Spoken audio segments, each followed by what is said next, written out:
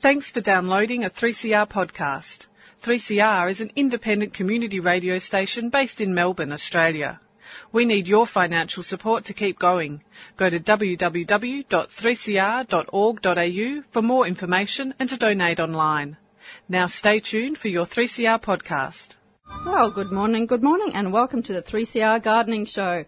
My name is A.B. Bishop, and I'm standing in for Pam for the next 2 weeks while she's off in France with Stephen, who I've been following on Instagram, so I know exactly what they're up to, exploring France. Looks fantastic. Now, as usual, on a Sunday morning, there's a lot of horticultural smarts hanging around Smith Street, Collingwood, and this morning is no exception. In the studio today, we've got our favourite English political advisor turned horticulturalist, Virginia Hayward, and a woman whose Banksia passion will put Celia Rosser to shame, Chloe Foster from the Royal Botanic Gardens Cranbourne Friends Group. Welcome, guys. She's really talking this up. Right, I want the whole list of Banksias, Chloe. I don't know, but I can start with Banksia spinulosa, which is what I brought in today. Oh, brilliant. Well, they are all starting to do their thing, aren't they? They really are. They're a beautiful plant. So I brought in, Banksia spinulosa today. I don't think it's any special particular variety, the one that's growing in my garden. It's a bit old now, but it's got so many flowers on it at the moment, and they're just beautiful when they flower. And they flower for ages. So I find in my garden that one part of it, the highest part of it, is full of Banksias. But whenever I've planted them in the other bits, they just turn up their toes and say, no thanks. They do that sometimes. Drives you nuts and you just don't know why. I'm pretty sure it's all about the drainage. Being in the Proteaceae family, they do love good drainage. My garden has much too much drainage. Does it really? I just would love a bog. Well, you do have a lake, don't you? Yes, but I'm on top of a hill. The one good thing about being on top of the hill, the other thing that rolls off is the frost. Because it snowed at Donna Buang last week. Well, I know Mount Buller got down to -1. But Donna doesn't usually, it snows once or twice a year. So already to have a nice big drop on Donna's extraordinary. Yeah. Does it ever snow at your place? It has. It's never sat. Yeah. It's, I think, twice since I've been there. I've been there about 15 years. Both times I've missed it. Well, I should just say, just getting back to the Banksia spinulosa, I'm following Chloe's footsteps. Chloe used to work at Karanga, a native nursery, and I've started working there part-time, which is absolutely thrilling for someone who obviously loves native plants so much.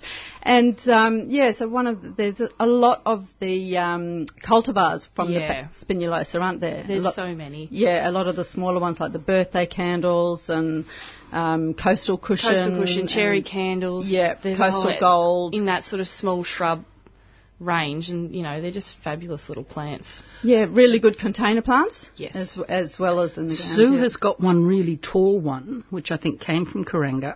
I think it's called Red Rover or something like that. Oh, and it's got long, thin, very orangey flowers. I've seen Red Rover come into Karanga, but I've never seen it in a garden, or I've never seen it flower either. It's absolutely beautiful. Yeah. And her husband wanted to take it out because it was on the driveway. Didn't happen. Yeah, good. Yeah. Do you have any of the Integrifolia varieties? Yes, although I haven't got... I've got one tall one in and coming on, which isn't in the highest part of the garden. But up there I've got... and they're just different... I see something I don't know and I just grab it. Yeah. And I've got about 5 up there. Yeah. And I'm in the process of moving things out that are, that are in their way because they win. The Integrifolia vary a lot too. There's the ground cover roller coaster that a lot of people have in the garden, and then, there's the tree form, which grows along Port Phillip Bay and up the east coast. Yeah. So yeah. And I think that seems to be the hardiest variety. I've rung a few nurseries around the country just trying to get a sense of what Banksias do well where. And Integrifolia certainly, won the gold medal for hardiness around the place. And so any of the cultivars that arise from that, I think, would be the way to go if you've got that slightly heavier soil. Yeah. Well, my soil's heavy. but not, obviously still not well wet. draining. Yeah, it's funny, isn't it? Because for a long time I thought we've got really heavy clay soil with rocks through it, and for a long time I just made the assumption that it was not well draining just because it was clay, and I thought, oh, I better do the test. And so I did my drainage test, dug a 50 centimetre hole, filled it with water, left it overnight, and then came back and filled it the next day and watched it and how quickly it dropped, and it was a pretty good drainage, surprisingly. And my soil, I don't know. I haven't dug it. Last time I dug it was Thursday, and on Thursday I had to get the pickaxe out. So I thought, nope, not digging. Yep. I wanted to plant a tree. Didn't do it. Just too hard. Still dry. It's been so dry the last couple. We always talk about weather on this. I know. Well, what else is there? Well, what else? Yeah, you have to. It's all part and parcel of it. But also, I had in 2 days I had 4 inches of rain. Which is extraordinary. Did you get 4 inches of 4 rain? inches in 2 days. Oh, wow. So I'm assuming I'm going to be able to dig when I next try. Yeah, well, I hope so. We had about 23 centimetres, I wish. To be washed away. 23 mil over Friday and Saturday, which was terrific. But I hopped on the Bureau of Meteorology website. Just at the end of every month, they give you the update of what's happened in the month. And I thought I'd just check out and see if what we were all feeling was actually the case. And basically, they've said the mean and maximum temperatures for April across Victoria were the second warmest on record. Below average rainfall, surprise, surprise. Driest since 1997, which was the start of the millennium drought. Right. And many areas, including East Gippsland, had the lowest rainfall on record, which is a bit scary. Monbulk, up near you, had was the wettest in the Greater Melbourne area with 42 mil, and the wettest in the state was Mount Buller with 153 for the month. So that's still not much. It's not a lot, is it, really, for autumn? No, so particularly when you tell people to plant in autumn. Well, that's what I'm trying to do, and I can't. Yeah. I mean, I can plant small things, but even those, like Tesselaars is having a bulb sale, and I'm a complete sucker for bulbs. I particularly love any bulb that's dormant in summer, so I've got this area I don't have to worry about. And so I went down and bought too many bulbs yesterday. and I actually, now there's a story. Yesterday, I did dig yesterday, and it was dry. And I had to get I've got a little pickaxe because I've found that I've given myself tennis elbow with the big pickaxe. No. You need a crowbar. Don't go anywhere in the garden without a big crowbar. Drag it behind me. Yes, well, that's what my pickaxe is. And I've got this little pickaxe, so I'm sitting on the ground with the pickaxe saying, pick, pick, pick. But now I add other soil. If I'm planting at this, I either add sort of some potting mix, or yesterday I was putting in old sheep manure, just something to make the soil a bit more friable. Yeah. And what bulbs are you planting? Mainly miniature daffodils and a few ixias. I've got that blue ixia. I've got the wild version and the peacock one that you see around a lot, and I love the ixias. And they go okay just straight into your soil? Yeah. That's bizarre, isn't it? You actually just reminded me. I bought some tulip bulbs, and I've got to remember where they are. They're probably in the fridge. No, they're not in the fridge. I don't know where I've put them. I've got them at Mifkas. In another cool area of the house. Yeah, hopefully. Yeah. But I do. When I lived in Britain, we used to easily grow daffodils just in the grass. I can't do it here. I planted years ago when I first moved in. I planted about 50 or 100 bulbs in my front grass, an area other people would call lawn, but I wouldn't dare. And I get maybe 10 of them still come up. Why do you think that's so? I think it's because our grass is so strong. We've got all those hot weather grasses, couch and paspalum and all those grasses that don't survive in England. And a lot of eucalypts, which are, they're not deciduous. They're not going dormant over winter and allowing the bulbs and things to do their thing. I don't think that's what it is. Wherever I've planted them in the garden, they're fine. Wherever I've planted them in the grass, they've just said, nah. I think our grasses are just too tough. And we need them because, we do have grass in summer, which if we planted those English grasses, we wouldn't see them from late September.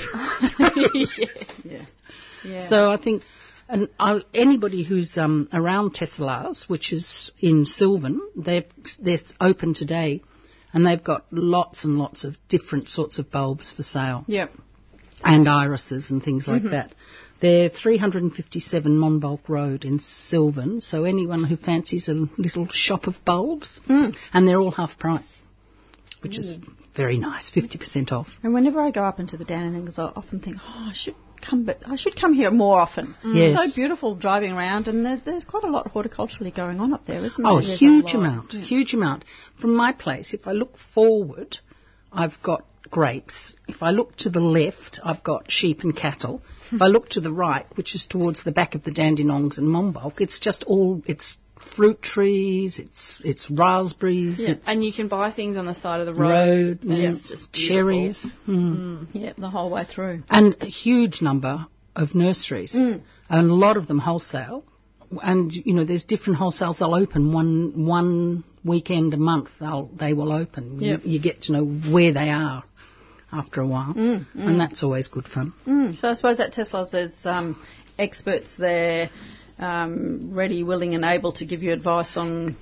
I really like Tesla's. They have their own garden, which they plant up at various times during the year with things. So it's interesting. They've got a huge tulip tree that's just changed colour, and it's absolutely beautiful. And they're very... the people that work there tend to be very knowledgeable. I like talking to them, and they... more and more, they're having more unusual things. Like a lot of places now, I think, I can't be bothered going there. I've bought everything they've got. Very much the same. Yes, same old. But for me, Karanga is probably one of the best nurseries in the country. And then there's nurseries on either side of it that are both very good. The bottom one has really improved lately, I think. I drop into nurseries just to have a look. I don't necessarily buy. I just like to have a look, see what's going on. Do they have veggies at that bottom nursery? Yes, they do. Okay. They do. Yeah. And it's really improved. It more often than not now has some fairly unusual things. Like they've got a sale on at the moment too. And I bought an Angelica there, the dark leaf form, which you very rarely see. It's an antique perennials plant, and I really like that. So I've bought two plants. I bought at the one on the other side of Karanga, they were throwing out some, what am I trying to say? Grevilleas. And they had a lovely grevillea for $5. And I thought, I don't know what you are, but I've got to have you. Is that one that you bought? No, that's peaches and cream. Peaches and cream, okay, yeah. Which is I've got a couple of peaches and cream, and it's just looking beautiful. I was at Healesville Sanctuary during the week, and... oh, nice. Yeah, I haven't been there for 20-odd years, and I've noticed that they've opened up They've opened up the vet hospital. You can go in and watch them perform operations or look after the animals. They've opened up their the breeding section. So they've got the captive breeding programs for the leadbeater's possum, which is endangered. Pygmy possum? The mountain pygmy possum. The helmeted honeyeater, which, Because the Hee-Ho Sanctuary is just near me. And, they're trying to buy another bit of the valley. So I heard. For Hee-Hos. Yep. And these stupid people are saying, no, we can't have them. We want a dairy farm. If we have a Hee-Ho Sanctuary by us, it'll be dangerous because there'll be too many eucalypts. How can you live in the Upper Yarra Valley and complain about eucalypts? Yeah. Time to move to the suburbs. Yeah, but it is. Healesville is brilliant. So, and they've also got the corroboree frog. They're also doing a breeding program on the corroboree frog, which is tiny. You could fit it on a 10-cent piece, and it's very bright, isn't it? Yeah, bright yellow and black. And where does it live? Now I think it's Hotham, because I think they had a release program up at Mount Hotham. So you now have access to the actual breeding program area, so you can go in and see which possums are going into torpor, so they can't be brought out for show and tell, so to speak. And quite fascinating. And they've got that nocturnal house, which they've got a couple of the leadbeater's possums in there, and there was one that was running around like a crazy thing. So I stood there for 5 minutes watching, and I thought, because leadbeater's possum, scramble at the bark to get critters and things underneath, and it was scrambling away, and I was like, what are you doing? And then I realised it was actually pulling apart the bark of this, it was a paper bark, and each little section it was holding with its tail, so its tail got curlier and curlier as it collected more and more bark, and then it rushed off to its nest to obviously go and line its nest. I thought it was it was brilliant being able to see it. But because they've simulated night, because a lot of these animals are nocturnal, it's all red lighting in there, so and your eyes need a bit of adjusting when you go in, but it really is terrific to be able to see. I mean, obviously it's not out in the wild, but it would be really hard to see that out in the wild anyway, just because a lot of them How big are those possums? Oh, the leadbeaters? They're tiny. They're tiny. Probably no more than 15 centimetres. centimetres. Because I mean, a pygmy possum fits in the palm of your hand. That's right. Yeah. Well, leadbeaters possum not much bigger. Not a lot bigger. Yeah. And did you see they've had that victory at Nuji to stop the logging? Oh no, I didn't. Well, it's not stop.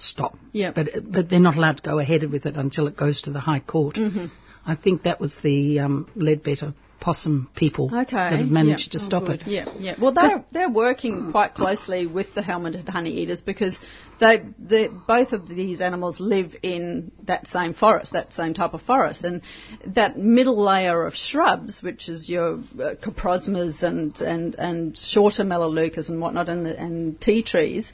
They're the shrubs that the possums use to get from tree to tree without having to come to the ground, whereas the helmeted honeyeaters will use them as a food source and also a nesting place. And what's actually happened is as the deer populations have grown, they've grazed out that whole middle layer, which is one of the things that has really put pressure on these two critters. So it's not only land clearing and fire and that's gone through the place, it's also the deer population. And the deer also create these wallows along the creek banks and river banks, which destroy all the sedges and grasses, which of course is home for insects. And so there's another food source that's gone out the window. So they're trying to, approach this topic with a multi-pronged approach, I suppose. There's a deer culling program every year, and they're replanting a whole area, as you'd probably know. I think they're planting, I think it's 30,000 new plants every year. And slowly the populations, especially of the helmeted honeyeater, they've come back up from 50 pairs in the wild to, I think it's 200. There was a program on the radio, on the ABC yesterday, about the red-tailed cockatoos. Oh, yes. And saying how the government has pronounced that they must be, they're very threatened and blah and blah. And, of course, the reason they're so threatened is because we've knocked down everything they eat. And their hollows.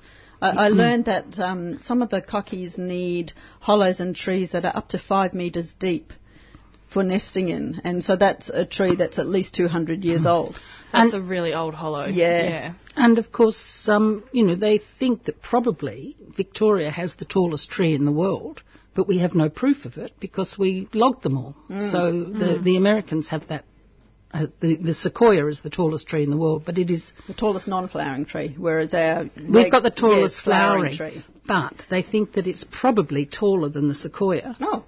But because we've logged so viciously, and of course what we used to do back in the 18th century is we'd cut them down to measure how tall they were. That's so ridiculous. But maybe in 150 years we'll get that record back again because they grow quicker than the sequoias. Yeah, maybe. So fingers crossed. Keep your eyes out. Except that they're all burning down now as well. That's the most frustrating thing, isn't it? When you see in Tassie, I know there's a lot of private logging going on, and they're chopping down their trees to create paddocks for sheep and things like that, and they're not even doing anything with the trees. They just put them in the middle of the paddock and burn them, and it's absolutely disheartening. And of course the other thing that's happening in Tasmania is they're talking about it being the wine place of the world. The French are talking about coming to Tasmania to make champagne because sparkling wine. It's getting too, well, it'll be champagne if it's French, won't it? Yeah. Because they think it'll be getting too hot there. And of course the King Valley, they've all said that they're going to have to change grapes or move south. I mean, the King Valley make the best Pinot Grigio or Pinot Gris in Australia, but they're talking about having to leave the King Valley for a lot of the varieties they've got. Just warming up too much. Yeah. Yeah, yeah. Except that our government says there's no such thing. Well, I suppose we should first of all say Happy Mother's Day, because it is Happy Mother's Day, and we've got a studio filled with women today, which is very appropriate. We've got Louise and Carol on the phones, and us three in here. of us. So yeah, Happy Mother's Day. Yeah. I'm having high tea later on today. I'm so excited. with Deb. Yep. Yeah, With happy Deb. Happy Mother's Day, Deb. Yes, Deb. She'll be listening. Excellent, excellent. Where are you having high tea? Well, it's a surprise. Oh, so I okay. can't tell her because she'll be listening. Come on, no one will hear. No one will hear. She Chloe. knows it's up in the Dandenong, so it's going to be beautiful up there today. Yeah. Yes. Maybe we'll stop by Tesla's on the Yeah, way home. well or something. do. Yeah, or Cloud Hill. Or, I'm sure she'd like some bulbs. I'm sure she would. No, she's actually going native at the moment, Yes, which is yes. really nice. Don't encourage We've her, Virginia. we've just ripped out the front. Ever since forever, there's been 2 huge rhododendron and 2 huge camellias in the front garden bed of the house. And Mum's been slowly redoing the garden over the last few years. Where does she live, your mum? Croydon Hills. And she decided, she's like, right, I'm getting rid of these camellias and rhodies, and they'd be 30-year-old. The camellias, 30-year-old camellias, the stumps on them were huge. And I was like, whatever you pay to get a stump remover person in will save you about $500 in physio bills if you try to do these out by yourself. Absolutely. So we had the stump remover guy, and that was so fun to watch. Have you ever seen it before, a stump remover? It was like butter. Out of interest, can you remember how much it cost? It was about $150. Yeah, for the 2 stumps. For 2 Yeah, brilliant. stumps. There was 2 of the rhododendron stumps, but they weren't as big. He ground them down as well. And he bought the mulcher in, so he got rid of all the extra. He got rid of the top part of the. You gave it away. rhodies. Yeah, I know. Yeah, well, he had the thing. He had the truck attached to the mulcher, so. I keep it all. I make them dump it all behind my shed. But you've got a big enough place. Yeah. And I certainly wouldn't take out a 30-year-old camellia. Ah, well. Where would my birds nest? We've never had any birds nest in those. Oh, they nest in mine. No, we've never had any birds nest in them. But we're creating more habitat. So she's bought a whole heap of plants from the Cranbourne Friends and from Karanga, and it's going to be really, really pretty again. What's she putting in? So we put in Pomaderus lanidra. Pomaderus is such an underrated I plant. love Pomaderus. And when they flower, they're just spectacular. And the lanidra has it's a golden yellow colour. It'll be beautiful. And the Phibalium argenteum, a Waratah, Braidwood Brilliant. Yep. Which is very exciting. Because they like the similar conditions to the camellias, don't they? Everything Yep. I've read about Waratahs is you plant them in a spot where a camellia or rhododendron would grow. I've tried and I've never succeeded. You hear so many different people going, yeah, it worked for me, but didn't work here. And There's a place near me where I worked for the Upper Yarra Valley Garden Club. I was on the door when this place was open, and they have got about 5 huge Waratahs, and it was so beautiful in the Don Valley. Absolutely stunning. they should grow well there. I mean, They should grow for me, but I think it's the Braidwood Brilliant one, which does It's the well. best one. Yeah, best for Melbourne. Yep. And and I remember Angus lamenting that it grows better here than it does up in New South Wales. what makes it the best, do you think? Oh, Why is it? I think it's obviously just hardier. It doesn't mind our particular soils. I mean, Sydney soils are much sandier, whereas we've got, generally Heavier. speaking, much heavier soil here. So, yeah, I mean, and where camellias and rhododendrons like to grow, they like the sort of heavier, loamy soils, and the Braidwood Brilliant seems to like it. and slight acidity as well. Yeah. Well, maybe I'll give it another go. We encouraged you, have we, Virginia? Oh, I'd love to have a Waratah. I Yeah, think they're absolutely stunning. Yeah, they are beautiful. So my mum got the Braidwood Brilliant, and then my brother decided he wanted a Waratah as well, because he's just spent a year travelling around Australia, and they were in the Blue Mountains at the right time at the end of last Beautiful. year, and he saw these Waratahs flowering, and he's just absolutely fallen in love with them. But he lives down in Seaford, on quite sandy soil. So we've got him a Braidwood Brilliant. So we've got heavier soil growing in one area, and we've got a sandier soil Well, it'll be one very in interesting so we'll to see. How it see. goes. Have you Yes. done pH testing on the soils? No, I haven't. should. I should. Yeah. I think I've got one at That home. way you've got another comparison. Yeah. Although I have to say the pH testing kits, I just find them quite, I don't know, very variable and they're not really scientific, are they? You think they'd come up with something a bit They more give you useful.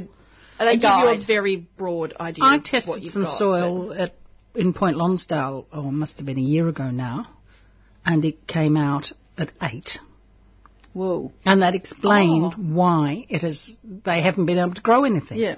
So I thought the pH test was very good, really. yeah. I said, plant some broccoli, see how that goes. It lived. I mean, Interesting. it's just where they are is on the site of one of the old mansions. So I suspect what they've got is, because it's not, the rest of Point Lonsdale is quite acidic. Yeah, yeah. But their patch is really, really alkaline. Obviously been altered somehow. Yeah, yeah. No, I think, the soil tests that you can do, we brought in some of our favourite books, which we'll talk about later, and one of the ones I brought in is all about soil, and for me that's a no-brainer, especially not only if you've just bought a place or just moved into a place, but even if you've lived in your home for years and years, getting to know the soil, do your drainage test, do your the sausage test, you guys done the clay. sausage test, just to see what type of soil you have. Do you have sandy soil, clay soil?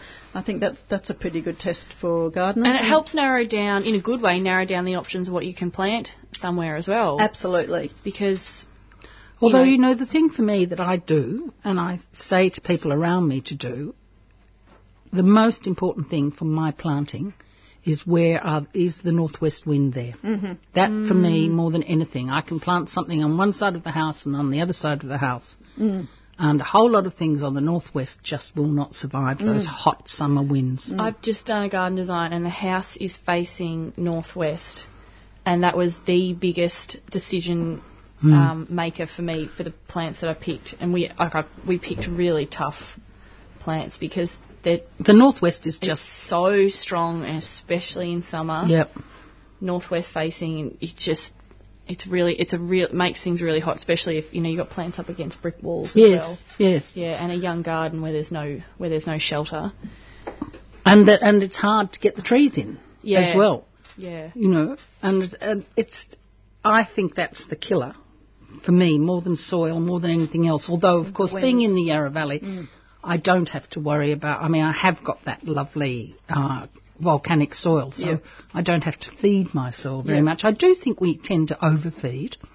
I think it's, when you sort of see how much food people in the suburbs put on their gardens, and I think we tend to overfeed, and that's not good for the water systems. I think it was Greg Moore from Burnley talking about it last year, and he said that we overfeed, but then, you read up, when you should fertilise, and I think it depends on the plant that you put in, and it depends on, whether you're putting in a tree or a shrub. I think if you're putting in a tree, you can over-fertilise them, but shrubs, depends. I don't think so. I think if you're in sandy soil, you have to think about it, particularly if you're by the beach and you're growing something that's not a particularly beach plant. Or a soil where there's lots of competition from more advanced trees. You can probably fertilise a bit more often. But I do think to fertilise with more than compost is something we shouldn't do terribly often. Yeah, and it is. It's about feeding the soil, isn't it? That's what they say, feed the soil, not the plants. Because if you've got really healthy soil,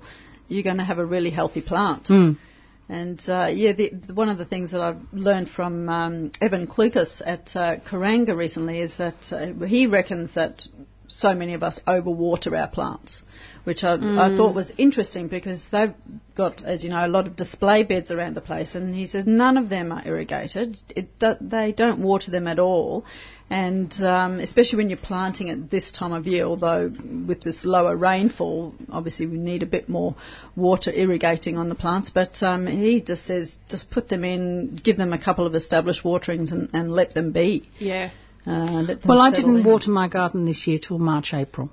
By then, I couldn't keep going. Yeah. And it's interesting, a number of things that I thought were dead. I went to dig up a plectranthus, no, not a plectranthus, what was it? I went up to dig up one of my plants, just, one of those smaller things the other day, and I started to dig and I realised it was coming back. It looked as dead as and absolutely dead. And so I've gone round, and a number of things that I thought were dead and going to have to come out are not. They're beginning to rebud. Well, which is very interesting, I think. It is, yeah. Because I just can't water. I mean, parts of my garden I can't even get the hose to it. I don't have one long enough. Yeah, so you plant plants down there that don't need it, obviously. Well, not really. I just hope for the best. And I do think there's a certain discipline in not being on tank water and not being able to water all the time. And so I tend to water late in the summer is when I start to water. Because there's no point. If I have to water things in January and February, well, then I might as well not have the plant. And the plants will get themselves through to a certain extent, and then you can help them when it My gets one exception is the veggies. Yes, that's all I've watered this year, and everything else is doing fine. Just watered my the lemons were as, dry. Lemons needed. Yeah. And my oranges are always dry as well. Need the some potash, Chloe. You know best. I need to water. No, I need to water it more because the orange tree that I've got is in a wine barrel, but the wine barrel's falling apart, so it doesn't hold any water anymore because it just all drains out of the barrel, and I just don't water it enough. And every time I go to peel open one of the oranges, give it a chance. Put it in the soil. It's huge. Okay, I can do it with but it's in a huge wine barrel. It'd be a huge hole I'd have to dig. Maybe put it in another wine barrel that's not falling apart. Maybe. Yeah. Or just strap the wine barrel back together. Don't again you laugh? Something. I mean, all experienced horticulturists, and you just do the most stupid things sometimes. You just do everything wrong, and then, yes. You and I were talking about recently when we put things into a pot that's too big. And you tell people all the time, you're like, don't put it into a too big a pot because it might drown and this, that and the other thing. And then I've done it. Because you're thinking about the plant's potential. Yeah. Yes. So you plant a plant out of a tube and you put it in this half wine barrel and expect it to survive. You just want to give it so much space for it to flourish. Yeah. Oh, All my oxalis are coming into flower. Speaking of pots, I've got lots of pots of oxalis and they're many absolutely beautiful. About oxalis. Well, needless to say, it's not yellow. I know.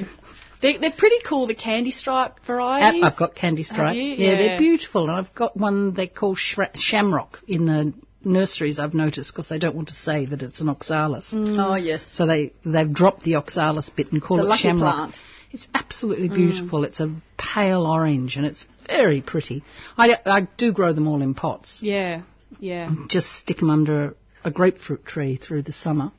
I love things that are just dormant in summer and I don't have to worry about them. When we were in Bruges last year, there were a whole lot of window boxes with Oxalis purpurea. Oh, lovely. And boy, they just look spectacular with those kind of burgundy leaves. Yes, they're beautiful. Yeah, quite amazing. And I think as Stephen Ryan always goes on about, there's a couple of weedy species and we're all terrified. It's like the nematodes, I think. Mention nematode to a garden and they'll run screaming for the hills, but I think there's something like 25,000 species of nematodes and the vast majority of them are goodies. Beneficial. I suppose we should get to some community announcements, shouldn't we? Getting carried away here.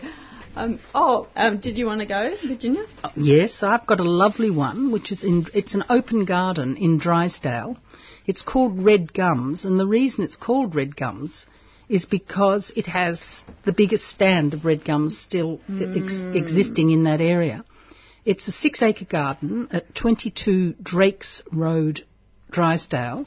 It was established by Sam Cox, who many know is a brilliant garden designer and works with native plants only, and it is a really beautiful, peaceful garden. So if people have got the chance and they're in that bit of town, that bit of the Bellarine, off to Red Gums Open Garden at 22 to 30 Drakes Road, Drysdale.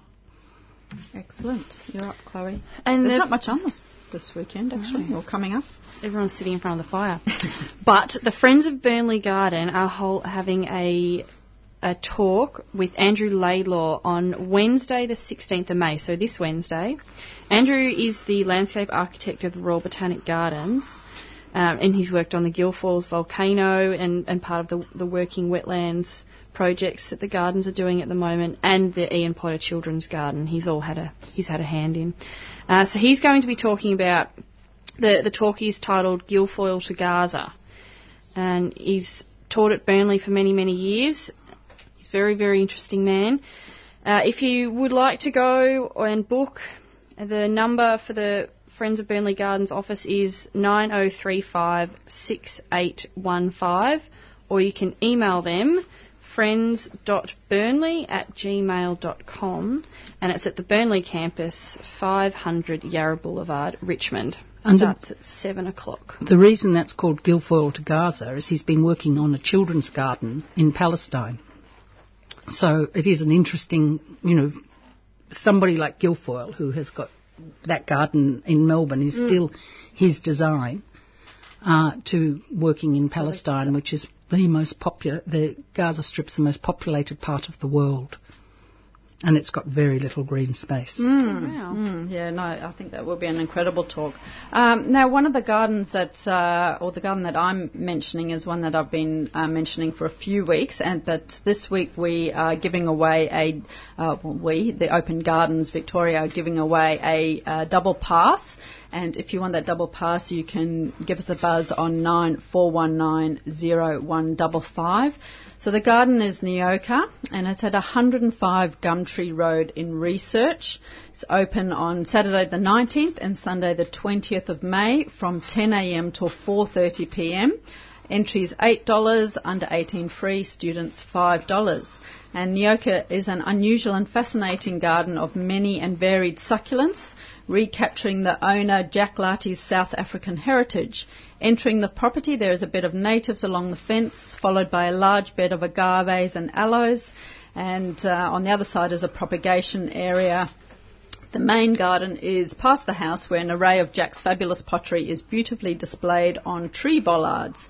A garden surrounds the pool area with unusual aloes, rocks and succulents, creating a stunning effect in colour and design.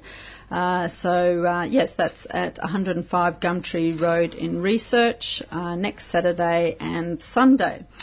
You are listening to the 3CR Gardening Show. I'm A.B. Bishop, and with me in the studio is Chloe Foster and Virginia Hayward. We should open the lines to callers, although we do have a caller waiting already. She must have taken the number, because she knows the number by heart. But if you want to give us a buzz and ask a question online, the number is 94190155. But right now we have Sharon from Cheltenham. Good morning, Sharon. Oh, good morning. Look, I'm ringing for my sister, so I actually haven't seen the plants, but it was just a Coria alba question. She said that they're losing their leaves and just leaving sticks. Would that be something eating it, do you think? I've never had that problem. Could be being overwatered. That's highly likely, because they had a pipe burst. Yeah. Coria alba grows along the coast in very, very sandy soil, so it likes it really, really dry. And if it's dropping its leaves, usually if overwatering, they'll start dropping their older leaves first. And it could be overwatering for a Coria, would be my guess. Yeah, that's a good point. Because Coria alba, they've got those slightly furry leaves, don't they? So I wonder if they wouldn't. I've never seen pest attacks, not to say it wouldn't happen. They're such a tough species of plant. Yeah. At my place, the rabbits leave them alone. Really? Yeah. I'd say it might be overwatering. Yeah, I've just been looking. I've been down the beach this morning at the Rickards Point, and they're flowering beautifully, but I didn't see any leaf problem. So No, and especially if she's had a burst pipe. Yeah. That means wet feet. Has it been a burst pipe for a while? Well, they went away for a week and came home, and then she heard a noise at night. So it could have been happening for a week, or more. Yeah. And obviously the burst pipe is fixed now. Yes. Okay, and in that case, it'll probably come back. Yeah, probably just leave it, and maybe prune it later on this year. Yeah, well, that was the next question she asked me to ask you was, could she prune it hard, or do correas, I've never pruned them really hard. You can prune them hard. I wouldn't prune it right now because it's obviously under a little bit of stress, and if there's no leaves on it and you prune it back and there's still, there's even less leaves. Yeah. But I'd probably wait until maybe springtime, or I don't know how much longer you'd wait, maybe end of next summer to prune it, but just sort of let it be a little bit leggy and let it come back for a while. Okay. I think when you've got a sick plant, you're foolish to do too much to it. Yeah. Yeah, and it's kind of a natural reaction. You go to tidy it up and you think you're helping. Yeah, that's right. Yes. Oh, thank you very much. No All right, worries. thanks, Sharon. Thank you. Bye for now. Bye. We should just mention that the garden pass has gone to Nyoka, and also Julie from Bendigo was asking for some help sourcing the yucca ivory towers in the Bendigo area. I had a quick online search, and I think Lamley may have them, Julie, so you might want to give Lamley a call, Lamley Nursery, and if they don't have it, I'm sure they'll be able to point you in the right direction. So, so you are listening to the 3CR Gardening Show, and if you want a question answered, give us a buzz on 94190155. I'm AB Bishop, and with us in the studio with me is Virginia Hayward and Chloe Foster. Chloe, just getting back to Luke's travels around, so your brother's travels around the country with Maddie, his partner. Was he into horticulture before the trip? They've been a little bit more aware of it in the last few years because I am aware of it in gardens and, botanic gardens. So they've been a little bit eyes open the last few years, but they sent me so many beautiful photos of flowers that they saw throughout last year. Made me so jealous, but it was so nice to see them noticing all the incredible flora that they were seeing. Yeah. Making you jealous. They saw some beautiful Carimbia giant bloodwoods down in the southwest of WA, and the Kimberley, and they saw some incredible flowers up in the Kimberley and the Pilbara. But I think the Blue Mountains the Kimberley was their favourite, but they said the Blue Mountains and what they saw in flower in the Blue Mountains was for them it levelled what they saw in the Kimberley. Yeah, and I don't think people give it the credit that it deserves. Like they absolutely love the Mind Blue Mountains. blown. Yeah. There's just, at the time of year that they were there too, they were in the Kimberley in sort of in June, July, so there wouldn't have been as much in flower, and they were in the Blue Mountains in spring, so and that sort of. Except that I think when I've got English here and it's like my garden is just beginning now to really come into flower. There's so much in flower, and I think people who forget that a lot of hot weather plants prefer to flower outside of summer. Really, my garden is worst in February, and I've got a few agapanthus. They look fabulous in February. They look horrible all the rest of the year. But, there's not a lot in flower in February when it's boiling hot. That's one of the things I love about Australian plants is they flower at other times of the year apart from spring. So you're kind of guaranteed to have flowers in your garden all year round. I went round and just photographed. First I photographed all the salvias in flower, and there was just so many, and the little birds are just going absolutely off their heads at the moment. Drunk on nectar. But you know what I saw yesterday, which I could not believe? The king parrots, 2 young king parrots, just for hours sat eating my pomegranates. Oh.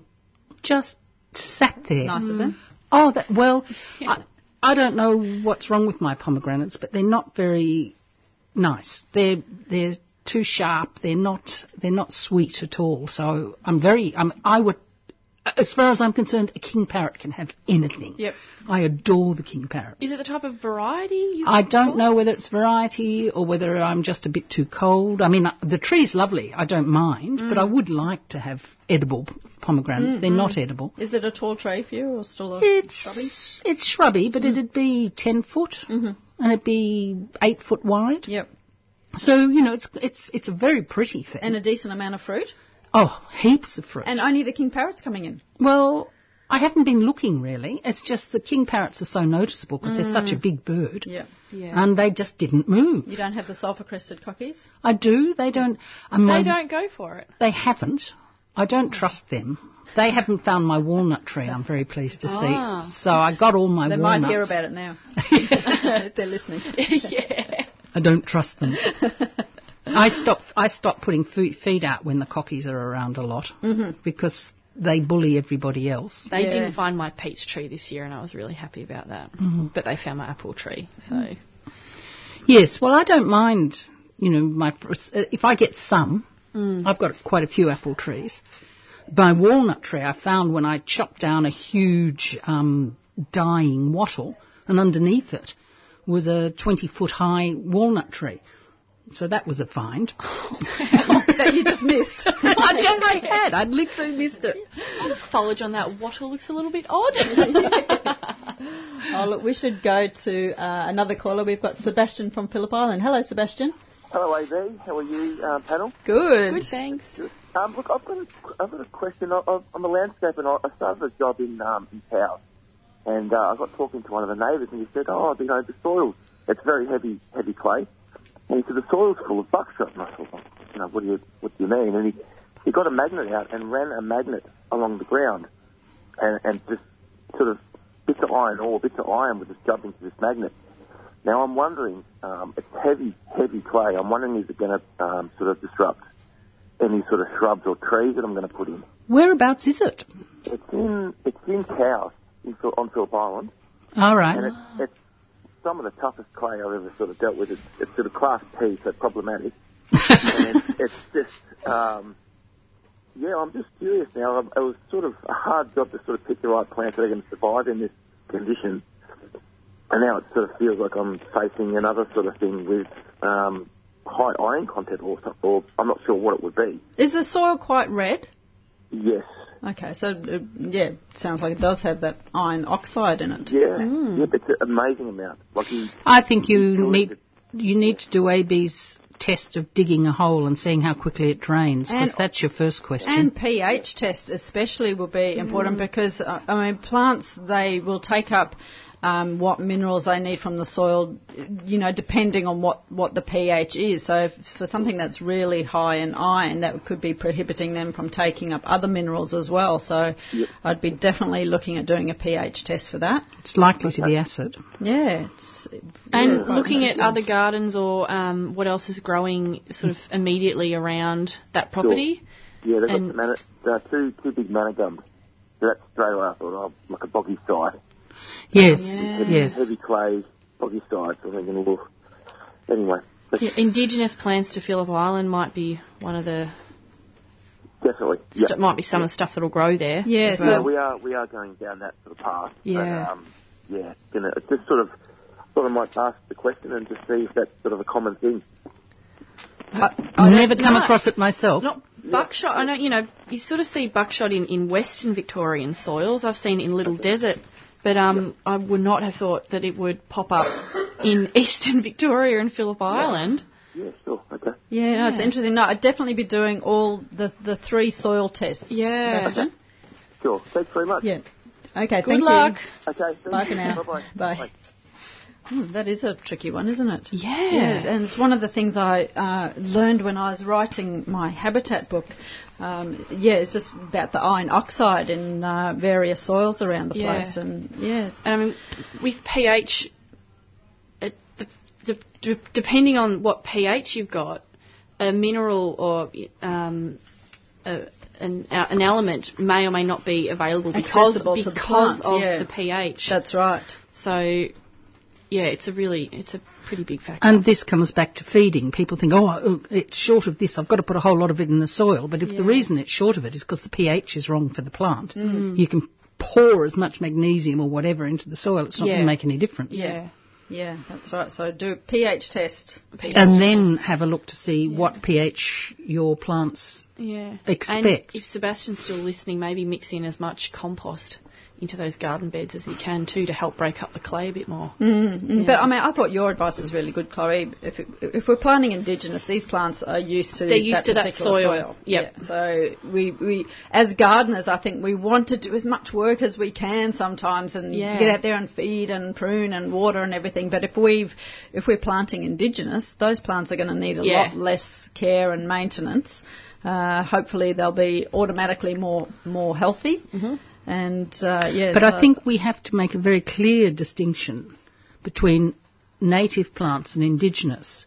Yeah, every now and again somebody will say to me, "Oh, but that's from New Zealand. Why have you got that in your garden?" I said, "Well, it's closer than northern Western Australia, isn't it?" I mean, indigenous means indigenous. It means in the area. Immediately in the area. Yeah, absolutely. I did a bit of a test, and the size of Australia, a lot of Europe, like Western Europe, would fit into Australia. The whole of Western Europe. So they don't, kind of say, someone in England doesn't think they're planting indigenous if they plant something from France or Greece. Exactly. Yeah. So, but we have this thing just because it's within Australia. But and historically, it is only an accident that Australia is one country. As we're a continent. We could easily be 3 or 4 countries. I do think sometimes people are ridiculous. I cannot plant a plant from Broome in my garden because it won't grow. And that's just how it is. Have you tried? No. But wouldn't it be nice if you tried? Well, no, I am stupid, and I do continually try and grow things in my garden that are not appropriate. Oh, I've got a Sturt's Desert Pea in a pot at home. Exactly. I'm going to keep trying. So well. Yeah. Flowered its butt off this year, but I think it's dying. Yeah, it's not looking great. I think it just flowered prolifically because it was going to die, and now it's died back. You saved seed, didn't you? Yes, I did. Gave me some. Yeah, I've got to try that. Yeah. And there is no question with something like a Sturt Desert Pea. We got treated as an annual in Victoria. So, Virginia, I mean, talking about the plants in your garden, you've brought in a huge bunch of delightful flowers, which are slowly wilting. Yes, aren't they? I tell you, though, this is a tree. It would be... She pulls it apart. It would be 4.5 metres. It's a really big thing, and it does that 4 metres in 1 year. This is a Montanoa. They call it the Mexican tree daisy. Ah, yes. It is absolutely beautiful. It's just covered in autumn, early winter. It is covered in small, very daisy-like flowers. It's in the daisy family. It's in the Asteraceae family. It comes from Central America, hence the Mexican tree daisy. And I cut it down to knee level every year, and it gets back up to 20 foot and is covered in flowers. When do you cut it down? Soon. So it would die off in winter? Would our winters kill it off? I don't know. It doesn't. Mine doesn't. Okay. I'd have to see whether Sue's lasts through the winter because her garden's colder than mine. It doesn't, but I think if I didn't cut it down... Well, it's very brittle, so I think if I let it get 3-4 years growth and it's heading up to, 40 feet, I think it'd just start snapping. Yeah. It's very brittle. And is it so multi-stemmed? It's multi-stemmed, so it takes a lot of space. So to cut it down is important. It's a large perennial shrub. It is, really. Yeah. It is, but it's the size of a tree. Yeah. A small tree, but a tree. I could see that making a wonderful informal hedge. Yes. If you had a huge property. Yeah, no, it would make a good hedge, except that you'd still have that problem of it needing to come down every year. So part of the year it wouldn't be a hedge.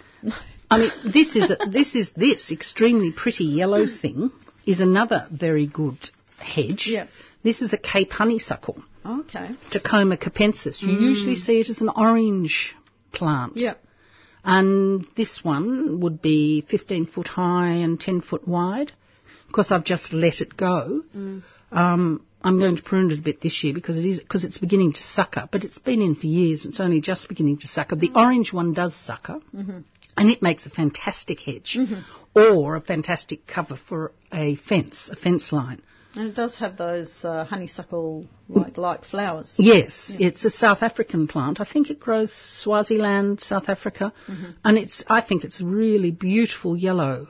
Yellow, I think, can be quite a difficult colour to have in the garden. Yeah, it's a bit subtle. It's not quite bright yellow, but it's definitely yellow. And it's, given that it's 10 foot by 15 foot and it's covered in flowers, so you can see it for a mile. It's just extraordinary. And how long will it flower for? It'll flower for 8 weeks, which is pretty good value. And, of course, the little birds love it. And it does get nests, which is good. So because it's evergreen. So and they're a very dense plant too. Yes, aren't they? they're very dense.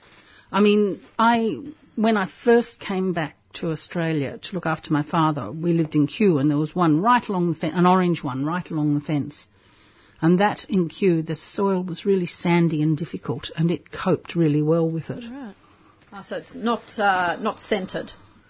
No, it's not scented. But Can you taste it? You guys used to eat the bottom part, the nectar, the bottom part of honeysuckles. Yep.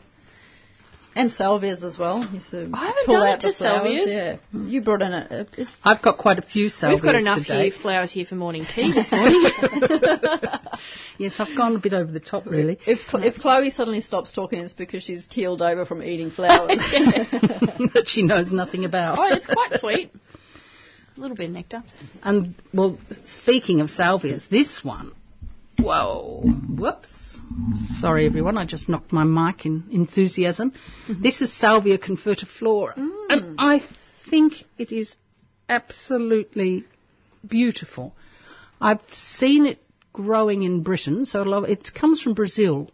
And I saw it at Sissinghurst, and it was absolutely lovely. I've got one planted on my west side, and it struggles a bit there. So I've propped on some, and Meg's propped me some, Sue's propped me some. I've got about 5 to go in because I think it's so beautiful. How big does it get? Well, I think with all these things, it's much better if you prune them. Yeah, or salvias are always better pruned. It looks like a larger growing salvia, not a small shrub. It's not huge. It's not like those Mexican ones at the moment that are winter flowering. They're all in bud and they're sort of 10 foot high. This one, I would say, gets to about 4 foot. Right, because the inflorescence on it is 1 foot. Yes, I know. And the flowers are small. They're tiny, yeah. But because it's so long and it's a real orangey... Fire engine red in a way. Yeah. Although it's because of faded fire engine, maybe. It's got it does have a slight brownish tinge, which softens it. But the foliage is really nice too. Yes, it's a big leaf. A big leaf, a little bit, grey on the underside of it. Is that one of the bigger leafed salvias, do you think? Oh, I haven't seen a leaf that long. Oh, I've got a lot. A lot of the Central American ones have got quite big leaves. Where do you get a lot of your salvias from? Because they're not bog standard salvias. No, well, the Salvia Society is always a place to get salvias. Yeah. And if you look up the Salvia Society online, you'll find that they are in the Dandenongs, and you can always get from the Salvia Study Group or the Salvia Society. There's a number of people that really specialise. There's a very good mob up in Albury who do. Sue Templeton, she does wonderful salvias. And also the Larkmans, Clive and Di Larkman, so Di's Delight for Plants, she does a lot of salvias as well. And that's mail order salvias. Oh, there you go. Yes, and the salvia, and you'll find the salvia group have always got stalls at the plant sales that come up, and you can contact them if you just contact them online. And they grow lots and lots and lots of different salvias.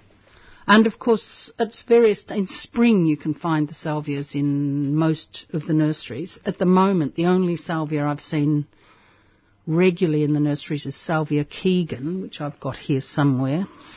And it's a really pretty little salvia. It's one of the more... Oh, yes. I love those ones. Well-behaved. I'm afraid it's... salmon-coloured almost. Yes. And it's knee-high. And smaller leafed. Yes, smaller leafed. A bit more delicate, yeah. Yes. I've got I think a white version of it. There's the Heatwave range. The Heatwave range, yes, are very... PGA grow. Yes, are very contained and very good.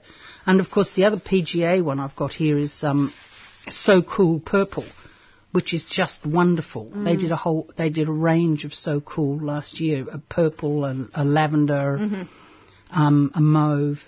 And so I've planted a whole line of them down one of my paths, and they just look beautiful. Do you prune all of your salvias once a year, or do you... Every couple of years? I try. My garden's too big to get my pruning done properly. Yeah. I'm pruning at the moment, which of course is a little bit risky, but what I do is I prune into green growth. Yeah. Just because if you don't, they just get too leggy. Yeah. And you just end up, and somebody hacked into my rosemary. I've got a really big rosemary bush, and of course it was draped over the path, and they hacked it back. Well, total mistake, because it won't grow from the bottom. Yeah.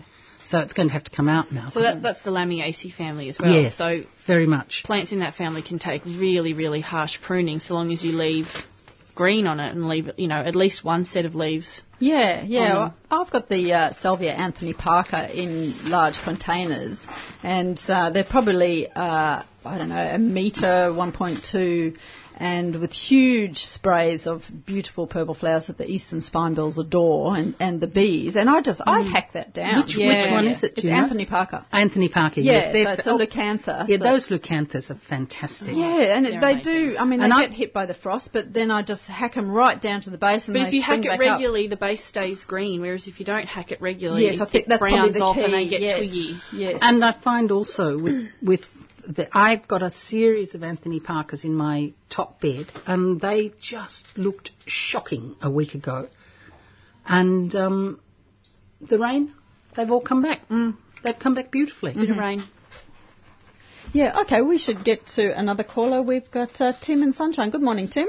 It's Ken. Sorry? It's Ken from Sunshine. Oh, how are you? I'm well, thank you. And how you lot sound very good. We're sitting here having a nice womanly chat. Well, I'm just cooking my wife. Well, I do every morning. I'm doing breakfast. Oh, lovely. done. What's your address? We'll come over afterwards. What I wanted to say was I'm mad on indigenous plants because I'm frightened that we're going to lose them from the area, and councils should be planting indigenous. And I've planted I've got an easement at the back of my place, and I've planted 30 trees that are indigenous, except I've got a Cootamundra and a wattle from South Australia. And those plants kept me awake of a night time growing, and they grow so well, and I've never watered them.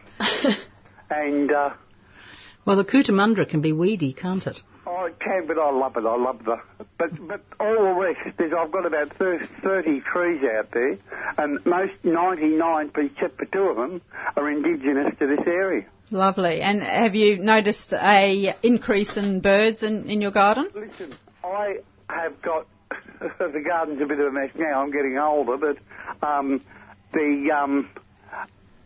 always had parrots, and I encourage birds. I encourage everything to come into my garden. It's so true, isn't it? When I moved into my place, I had no small birds at all. Now I have just got so many, and it's just because I've put in habitat for them. That's exactly right, and it's lovely to just sit out there and enjoy it. Yes. And what's your council? Brimbank Council. Okay, and are they usually fairly sort of environmentally minded? Oh yeah, a few of them are. Yeah.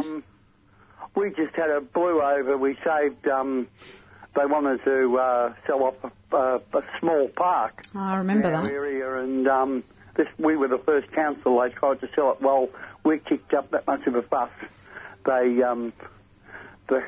They're redoing the park, and they're putting swings and slides in there, and they've redone it, and there's just a lot of small parks like that. In our area, there's probably about 8. Oh, yes. And we're protecting them, and so. So let's hope that Pam has this, and that mob out there have the same success in saving their parks, because it seems to be a new habit, doesn't it? And we were the first council I did it to, and I said to one of the councils, I said, it's all right. I said, you sell the parks off. I said, we'll still have beautiful parks. I said, I know you've got a beautiful home, you've got a lovely backyard and a front yard, and there's a new park for the area. Yeah, that's right. And did you talk to Pam about it all? Yes, I certainly Give her did. some advice? Oh, yes, I certainly did. Yeah. I certainly did. Yeah, because I remember the fight that you went through. Because the government in the when we first shifted here in the 70s, they wanted to put all the noxious trade of Victoria from here, chemical companies, a lot, from Sunshine to Hoppers Crossing, and we formed a group called the Sunshine Action Group, and we fought them and we won. How many were in your group, Ken? Oh, half the area. We knocked on every door in Sunshine, and we had a demonstration, and the great Jimmy Cairns was our Member of Parliament, and I thought, we might get 800. We finished up with 10,000 residents. Whoa! Wow! And it was a lot of work, a lot of doors knocked on. Yeah. But if you want to win, you've got to do the hard work. Well, how wonderful that you all stood up for the environment. Oh yes, my oath. Yeah. Or if we don't, we've got nothing, and we're not going to continue. That's right. Yeah. Well, I know they are having some luck in Eltham. I received an email recently to say a few of the parks had been saved. So I know they're doing them one by one. Well, all they've got to do, and I think Pam should be saying to people it's not Pam, is it? I think they should be saying to them at Eltham, the same as what we did. Well, your house would make a lovely park. You won't go in the house, but your backyard and your front yard will be beautiful. No, that's right. And they back down, then they're cowards. Yeah. All right, I love your show, and I'm glad people are speaking on Indigenous plants. Absolutely, Ken. Yeah. Well, I hope you have a lovely breakfast. I'm sure I will. Cook, though, I hope. All right, thanks for your call. All right, thank you. Bye for now. Bye. There's a real problem around here in Collingwood because what was a very industrial area but only at the most 2 stories high, is being turned into 10 stories high. And because it was industrial and there were no parks, they're not putting any in. So it's becoming incredibly dense. And there are parts where there is not a single tree. Yeah. Which just means it's going to be hot if there's no trees to break the heat in summer.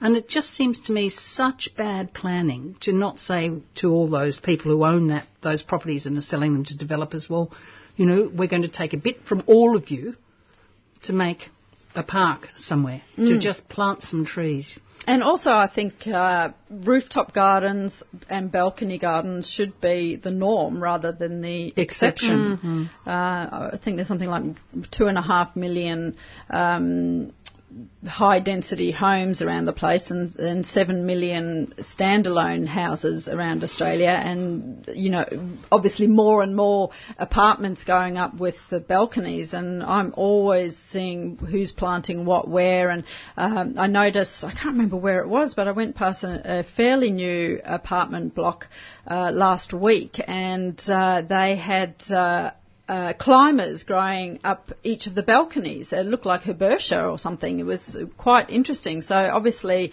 there are some developers that are bringing plants into their apartment blocks, but I just think rooftop gardens and balcony gardens, rain gardens in the front garden, anything to slow the amount of stormwater going into the system and filter it as well, and also provide a source of water for any plants that you do have on site. I think the design possibilities, they're there. It's quite possible to have a beautiful garden. I just think if all balconies are built with inbuilt planter boxes and are actually big enough. Absolutely. People want to sit there. Yeah, that's right. And not just put the washing there. Yeah, and by planting indigenous plants, as we keep talking about, much more likely to survive in that area. And the cooling effects they have too with those sort of rooftop gardens. That's right. Less reflection back up into the atmosphere. That's right. And cooling of the apartment blocks themselves. Yes. Not just the earth. Yeah, I think it's something like 20% cooler, that you don't have to use your air conditionings, and so the benefits are huge. Yeah. Yeah, so now we did have a call from Michael, who was interested in talking about the timelines for horticulture. So planning your gardens, I suppose, and maybe planning what's going to be in flower when, that sort of thing. Is that something that you take into consideration? One of the things I also think is that when you move into a new place, you're mad if you immediately start pulling everything out. You know, you need to live in a place before you've got a sense of where the sun is, what is actually there, what bulbs might be there. Where heavy rains gather. Yeah. You know, you need to know a garden before you start. At least a year.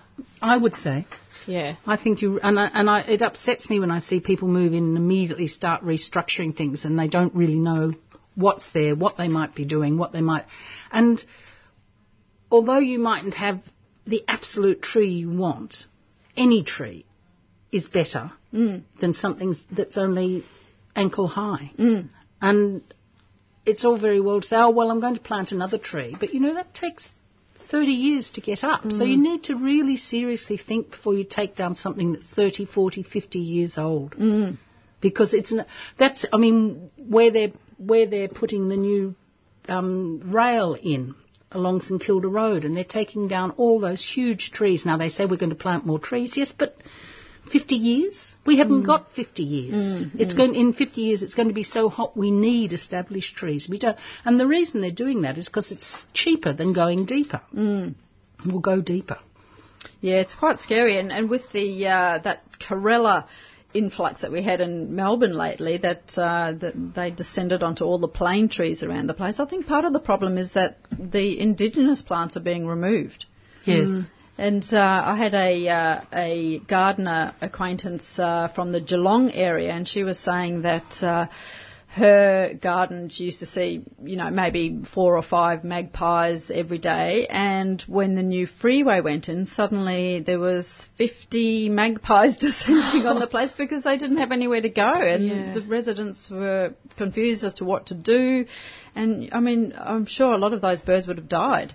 It's, really quite sad. Yeah, that's horrible. That is horrible. So, but I think also you do need to be patient. One of the things for me when I left Britain and I made the move from politics to plants, I've never received a phone call at 2:00 in the morning from a plant. woohoo! Yeah, I like them. They don't talk back at you. And they move slowly. Yes. Whereas, you know, I mean, my boss was in the cabinet, and so the speed at which things used to happen was just frightening. No, you can... And so I love the move to plants. The plants are just so much more peaceful. Speaking of plants, I'm desperate to talk about a couple of the plants that I brought in today. Go for it, mate. This one is a gorgeous ground cover, so if anyone's after a ground cover for mostly a semi-shaded, but will cope with sun position, copes with most soil types. So this is a Herbaceae pedunculata. And as Chloe will know, herbaceae are a fantastic group of plants. There's about 150 species. Most are native to Australia. There's a few that are in Fiji and New Caledonia and surrounding. But these are the guinea flowers, and they've all got guinea flower in their name, whether it's stalked guinea flower or erect guinea flower, prickly guinea flower, climbing guinea flower, etc., etc. And they're beautiful yellow buttercup-like flowers. This particular one is Herbaceae pedunculata boomer, and the main difference between this and the non-cultivar version is the flowers are apparently much bigger than the traditional Herbaceae pedunculata. But it's got lovely wiry sort of reddish-brown stems, tiny little leaves, so it creates a wonderful mat. I've got it planted at a Healesville property, and it's one of the ones that is really taking quite well to the shady spot. It's a tricky area that I've got it in because in summer it's in pretty much in full sun, and then anything for this time of the year through to winter it's in absolute full shade. And that is a really difficult thing to plant. It's like a courtyard, isn't it? You know, sometimes, and you obviously this sort of position I can't have plants in pots. It's garden beds, so I need something that can cope with both those conditions. But so it is doing very well in the shade. It's flowering now. But, I mean, the Herbaceae ones, I mean, Chloe, we know the snake vine, the Herbaceae scandens, which has got those beautiful glossy green leaves. Yeah. That's a sort of a climber scrambler. Yeah, probably. there's something to climb up, he'll climb up it, but otherwise it just goes along the ground. It's lovely on the ground. It's not a voracious climber, No. is it? It's quite a gentle climber, so it's not going to pull down your pergola or anything like that. Unlike Hartenbergia, Exactly. which will pull down a whole fence. Yeah, yeah, or Canedia, or any of those. The Pandarias, the Wonga vines, they're all quite voracious. But so I didn't realise the Herbaceae. There's a tree. Is it? Yeah, I didn't know that either. Herbaceae hexandra. Where does it grow? New South Wales. Right. Yeah, so sort of the northern New South Wales coast to just south of the Queensland border. Yeah. I didn't realise that until I was researching, but yeah, tree to 6 metres, so it really covers all bases. They really do. Yeah, so that's... And they're another one, I think, where you could say it's a very clean yellow. It is, yes. Yeah. And the boomer is a particularly larger flower too. Yes, it's a lovely clean yellow, because I think some yellows in the garden can be really difficult. Mm-hmm. And if you can get a really clean yellow, then yellow and purple together, for example, are absolutely wonderful. Yeah, yeah. And what I like about this particular one is it's a ground hugger, but it creeps a bit higher every now and again, so it provides those little nooks and crannies for skinks and probably rats and mice, but unfortunately. But it's a wonderful habitat plant as well. It kind of looks a little bit like thyme, the herb. It does, but with yeah. shiny green leaves. Shiny and leaves. darker green. Yeah, so it's got a bit of wiriness about it. Yes, And a bit dense. The thyme explains how small the leaves are. Yeah. Yeah, so that's, one that I've... And they do spit out flowers sort of throughout the year. Okay. Probably more so in springtime, but I've got the boomer at home, and it's just every now and then you get a flower on it. But how much has that spread for you? It's pretty slow, but it's in pretty... Heavy it's soil? in clay soil. Yeah, so it's mine in Hillsville. It's been in for 2 years, and it's probably it'd be lucky if it's about 30 centimetres wide. So it's pretty slow, which is nice. You don't want things... I like fast-growing plants, but it's nice when they don't turn into weeds as soon as you plant them. So it's that balance, isn't it? Yeah. Yeah, so, I mean, some people, as you would know, come into the nursery and they're like, I want something that grows really quickly. People say that with trees. Now, a wattle will grow really quickly, and it won't last really long. Yeah. You can't have it both ways. No. And it's really interesting now, because we're, 200 years old, and a lot of European plants and North American plants have come here that lived 600 and 700 years back there, but clearly are beginning to senesce here, and it's probably because they don't stop. They keep on growing right through the winters. So they're not going to live as long. Yeah, that's true. Yeah. It makes a difference. And, of course, that's those trees that have rings. The rings are formed by stopping in winter. Yeah. Yes. So trees behave quite differently here because they don't stop. Yes. Although, they're deciduous trees too, but not our native trees. No, and a lot of the deciduous trees don't decidue properly. They don't decidue properly, that's correct. They're not stopped by a foot of snow. Yeah. I think we just came up with a new word. Look, Sue from Bandura has a raised garden bed with a pergola, which is 6 feet by 3 feet. Wants to know what vine to plant over the pergola. Is a kiwi vine going to be suitable? Kiwi vine is very big. And a lot of work. You must have two. You must have a male and a female. If you want fruit. Well, why on earth wouldn't you want fruit? Well, she might want it for ornamental purposes. Well, if it's ornamental, don't go for a kiwi vine. No. A grapevine might be nice. Yep. Ornamental grape. Yeah. And there's is it Parthenocyssus? Parthenocyssus, yep. Virginia creeper. Virginia creeper, yeah. And the thing with a Virginia creeper, and a very good idea to buy it right now because you get to see the colours. They go the most beautiful colours. And, of course, often I think what you should have with a pergola is something that is deciduous because you want the winter sun, but you don't want the summer sun. Look, I want anything on my pergola. I don't care. I just want something to grow over it. I'm trying grapes. I know that I'm pretty sure I bore listeners with my meanderings about my grapevine over pergola, but one day I'll be sitting there. One day I'll ring up from under my pergola. Yes. Grapevine covered pergola. So you're having trouble growing something on yours? Yes. But I troubleshooted it last week with Evan, so I think because another another thing to do is grow several. Like I would put, because I love them, I would put a clematis through it. I was going to say, yeah. And there are so many different clematis. Or Billardiera. Yes, the appleberry. I've got a Billardiera and a clematis growing together, and they just look fabulous. Yes, they would. Absolutely fabulous. Do you think the Billardiera would be strong enough to go up a pergola? Yes, the one I've got is. It's because I've put it on. You just don't see them very often. Yeah, I've got one growing. Decided to train it with. I've got a couple of passion fruits and training it along with them, and it hasn't really done a lot. I certainly wouldn't see it going up a pergola. Mine, it hasn't. I haven't got it on a pergola. I've got it on a great big, metal thing. Yep.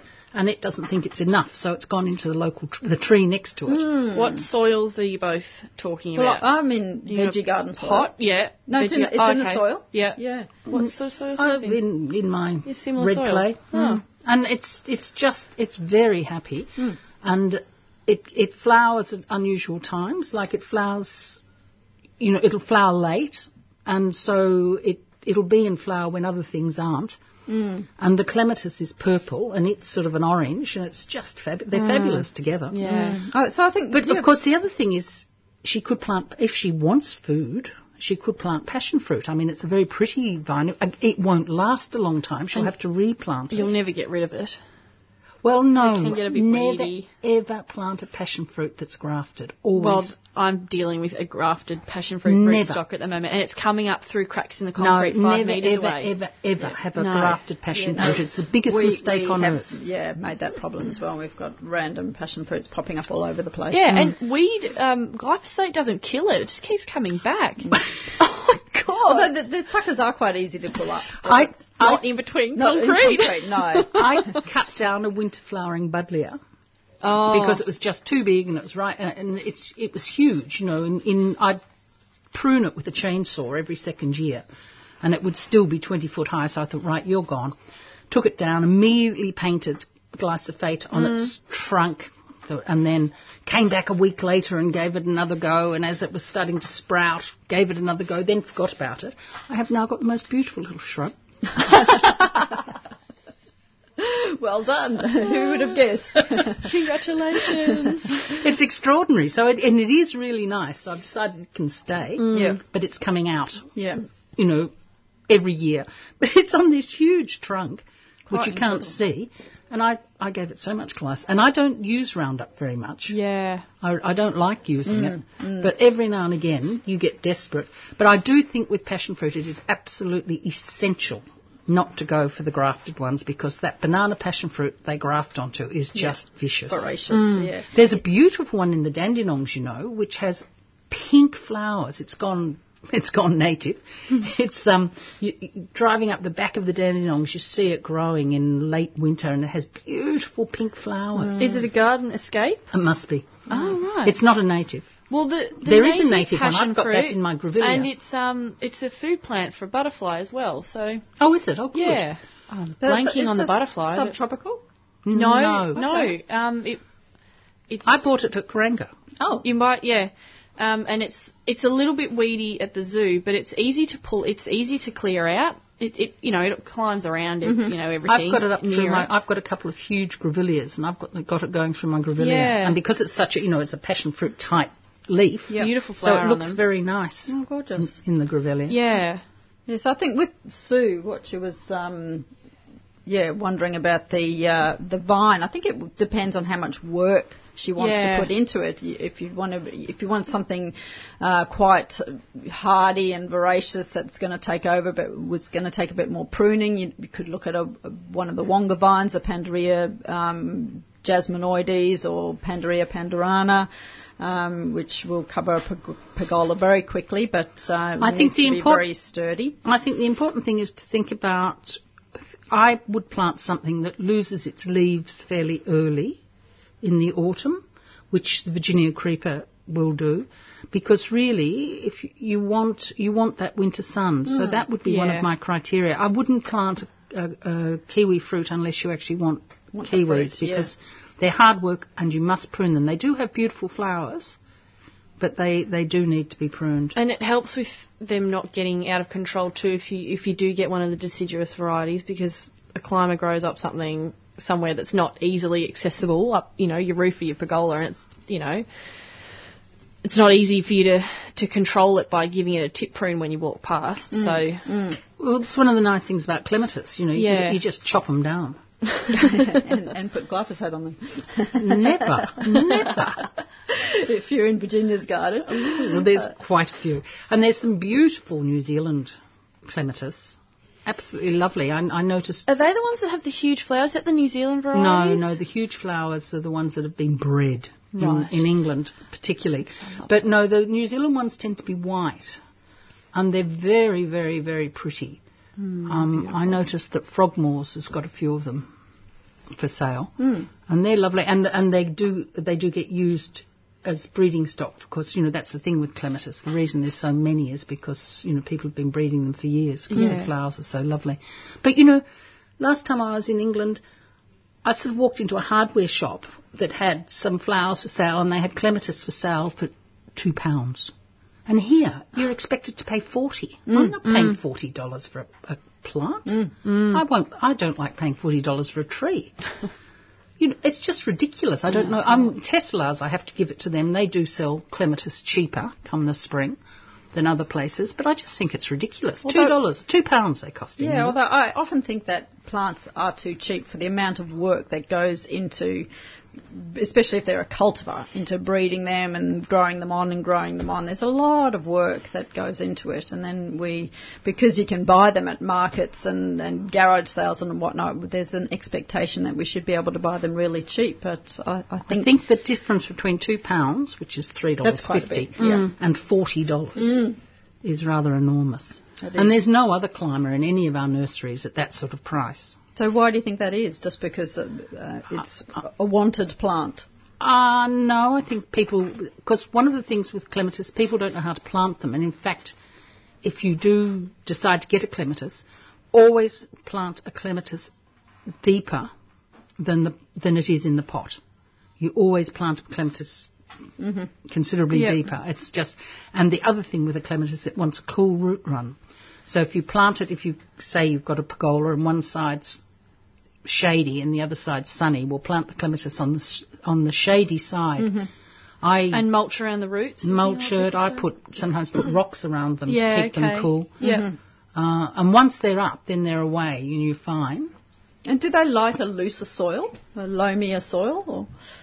I don't think so. Okay, so they're fine in a heavier clay. They're in my heavy soil. I've got quite a few of them. I think the real thing with them is to keep the root run cool. Yeah.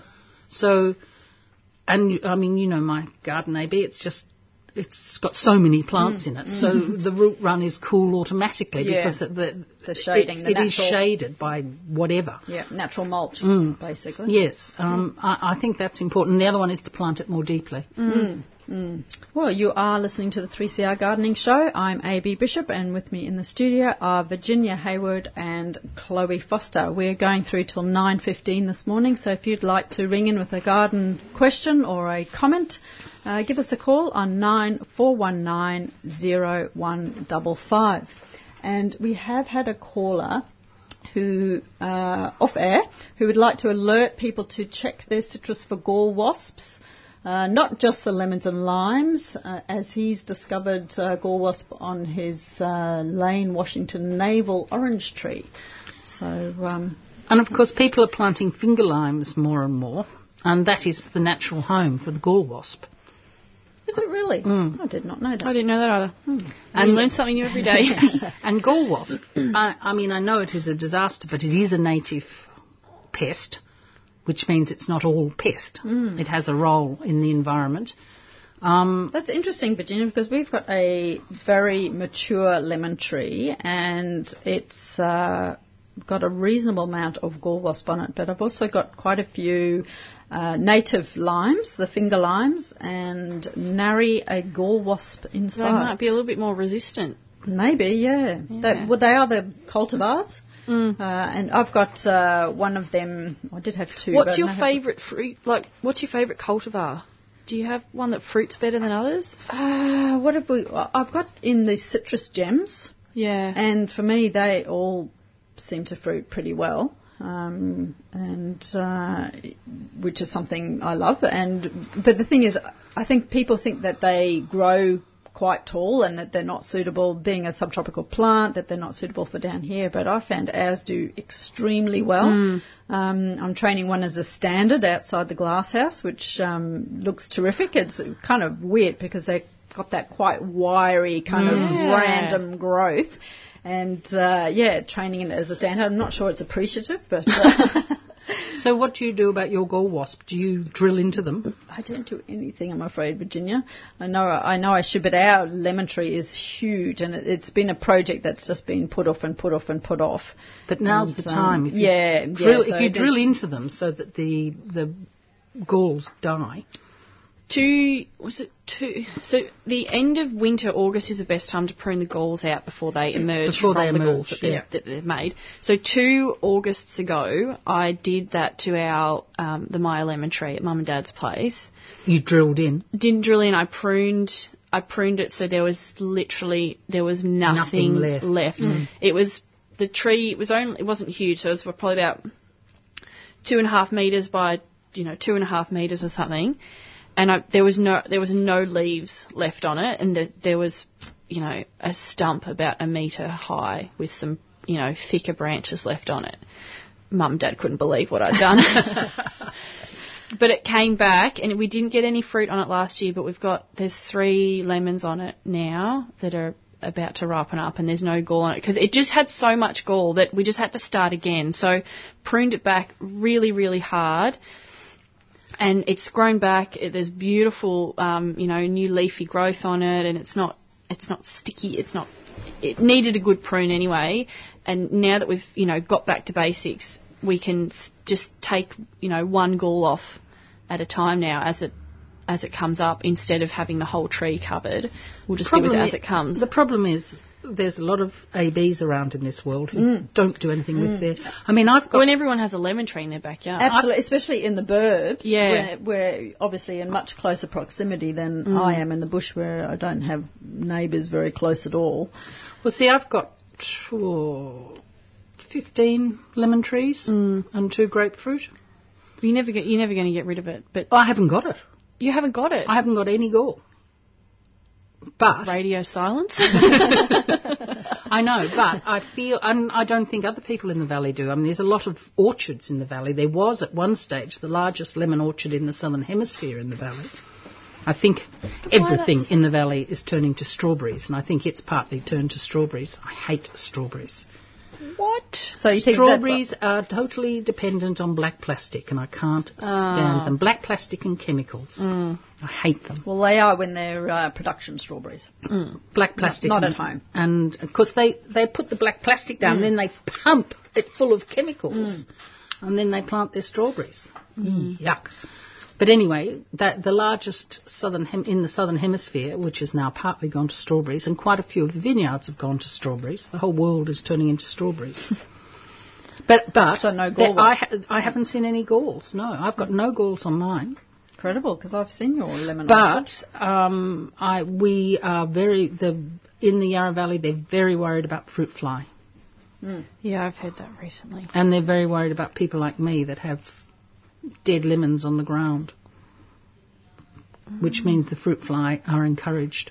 I haven't seen any fruit fly, but then I'm not very conversant with a fruit fly. I've never seen one. I just sort of know that you avoid it and don't take fruit interstate. That's right, yeah. No, I think they are. No, we can do it. They can't do it. That's right. Yep.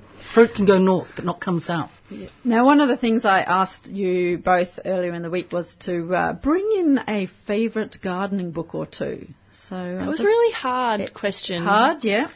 What have you come up with? My favourite gardening books, because I'm a bit of a plant nerd botanist, most of my favourite gardening books are field guides. I love so handy, aren't they? They're so handy. It's a very practical thing, but I love going to an area like a camping trip or something and taking the field guide or finding the field guide for that area. Yep.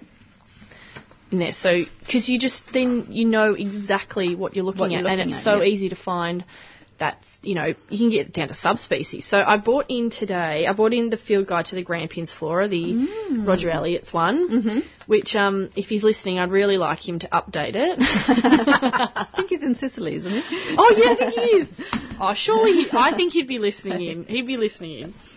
And the other one, I went to a glorious property in WA last year called High Valley Farm. And they've got 1,000 acres of untouched Kwongan flora, about 2 hours north of Perth. How fabulous! And it's never been burnt since they've been there since the 60s. And they're very environmentally minded, these farmers. They're just glorious people, and they have people from Perth Zoo and from Kings Park do a lot of flora and fauna surveys there, and they've had a field guide made for that area, and it's just such a beautiful book, and it is so comprehensive, and I just love flipping through it. It's just one of my favourites. It's nothing special. Yes, so I suppose when you went there, beautiful. you saw a lot of plants in the wild that you'd only ever seen in cultivation. Yes, yes. You've opened at Hybertia, I I've opened it at Hybertia, yeah, and there's 5 species of Hybertia. Okay, what are some of them? Hybertia crassifolia. Yep. Leucocrossa. Oh, more. Subvaginata, propinqua. I haven't even heard some of these species. It's a really beautiful How diverse book. is that? I'm sure somebody could find it online if they were looking. Field Guide. Field Guide to High Valley Farm. And Valley is spelt VALLE. Correct. High HI, High Valley Farm. Yeah. It's a gorgeous book. It is beautiful. The photos are stunning. Yeah, the photos are beautiful, and they've got there are animals, fungi at the back, invertebrate fauna, native reptiles, the birds that they've got. Frogs. Yeah, frogs. I love a frog. Oh, they've got the splendid fairy wren. Isn't that the most beautiful bird? Little bird. Yeah, so this is a very comprehensive field guide. It's not just the flora, but the Grampians one is just the flora with line drawings by Trevor Blake, I think. Yes, Trevor Blake did the line drawings as well, and even though Roger hasn't updated it, I think he probably it's should. It's very relevant. It's still a relevant book, and it went up to the Grampians in September last year with the Hort team from the Cranbourne Gardens, and it was the book that we all had on us and that we all used for the whole weekend. So Roger wouldn't have needed it. Yeah. He's a walking book. Yes, he is a walking book. Yeah. And that looks like it would probably be out of print, though, so it's probably a find for bookshops maybe. Yeah, or definitely. eBay or Amazon. Yeah, eBay. And libraries. That's what libraries are for. Yes. Yes, you can always lose it. No. You AB, cannot. that is terrible. We're live on air. You can't say that.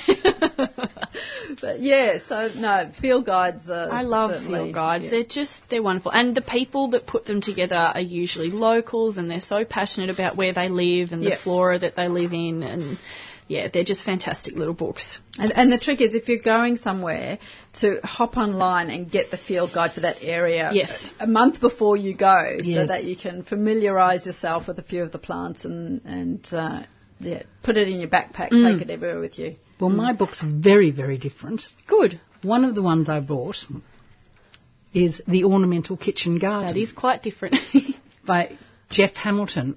I remember watching him in the 80s on BBC television and just being so inspired, because what he did was he planted, now given that except for rich people you tend to have small gardens in England, and he would plant vegetables all through the garden and make sure they were ornamental. And so there would be food, and this is the 80s. I mean, people didn't particularly grow food in that way in the 80s, and I was just so inspired. And I still sometimes read this book. Again, this is another one you'd only ever find in a library. It's called The Ornamental Kitchen Garden by Jeff Hamilton, who tragically died very young. He was just absolutely wonderful. And then one of the other ones I brought in was The Gardens of Russell Page, who wrote a book called The Education of a Gardener. And I think Russell Page is one of those totally underrated, brilliant garden designers. It was English. Most of his work was done overseas. He did a lot in Italy, a lot in the Americas. He's just a superb garden designer, and as I say, tends to be underrated. So anybody who's interested in either reading his book, The Education of a Gardener, or asking the library for the Gardens of Russell Page, which is just full of absolutely beautiful inspiring photos. And when Sue and I had dinner together on Friday night, and I was saying, AB wants us to. And Sue said, you should take her book in. I said, I know, I thought of that. I thought of that too. Thanks, guys. But because I figured, no, that was too crawly. I couldn't do that. I'm not shouting your breakfast now. It's all over. So instead, I bought the latest book I've got, which has been out for a while. It's just me who has only got it recently, which is Connected by Philip Johnson. It has got also some absolutely stunning photos in it. Yeah, there's some very absolutely inspiring fabulous images there. It's a very well-designed book, which is why your book is so good. It's a beautifully designed book. Well presented. And I think we can learn so much about design from inspirational books like that. But I brought in one that's a very practical book for designers. This is it's Phil Dudman's book. So it's an ABC book, and it's called Down to Earth Garden Design, How to Design and Build Your Dream Garden. And it's broken up into 3 parts. So we've got part 1, which is designing your garden step by step. And he talks about how to get inspired, what particular style that you like, and what you want and need from the garden. And one of the things which I really like in it, he shows you how to draw like a pro. So we often think that, I can't design my garden because, I've got to be able to draw trees. But really, when you look at a garden designer's plan, it's a whole lot of squiggly lines and random circles with dots in the middle. So it's actually quite easy to draw like a pro once you get the symbols. And so Phil gives you examples of all the symbols. He teaches you how to draw to scale, to measure your garden, and a site analysis checklist. So that's in part 1. And part 2, he's got a section on ready-made garden designs. So this is for all those people who like ready-made pizzas.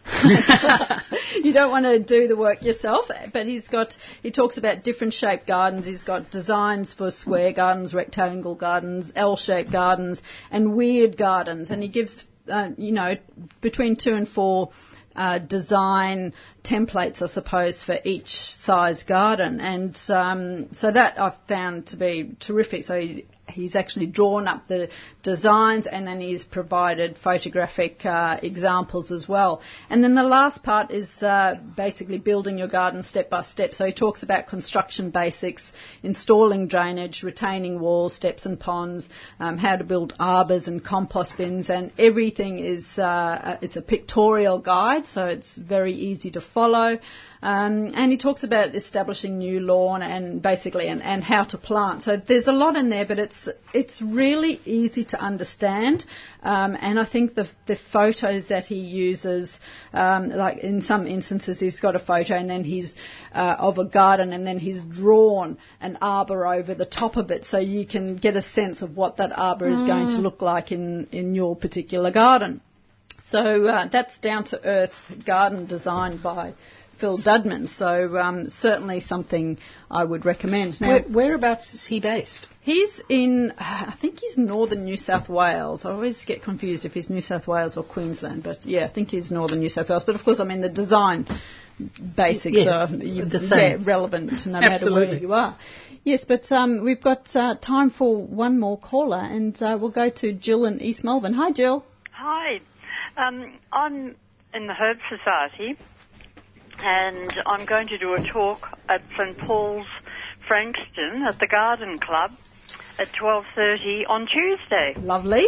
And I'm taking some unusual herbs, which include a coffee plant and a tea plant, because people don't realise they're herbs. And I'm taking my Indigenous collection, which is all in pots. Oh, which must be growing by now, because you've been collecting Indigenous for a while, haven't you, Jill? Yes. Well, I've got 4 beautiful salt bushes, all in terracotta pots, which look lovely because, the opposite colour spectrum and everything else. So they look gorgeous. And warrigal greens and chocolate lily and I have to take a cutting of the native lime because I'm not going to pull it out of the ground. So whereabouts are you going, Jill? St Paul's Church in Frankston. You know, come out of Davies Street or just up from it's often a Pean Highway. Instead of going towards Oliver's Hill, you go left. Up on the hill is St Paul's Anglican Church, and that's where the talk is. I'm sure, I don't know the exact address, but it's very easy to find. I'm sure it'll be in the A to Z, not the A to Z, yes, in the Melways. Melways. Yes.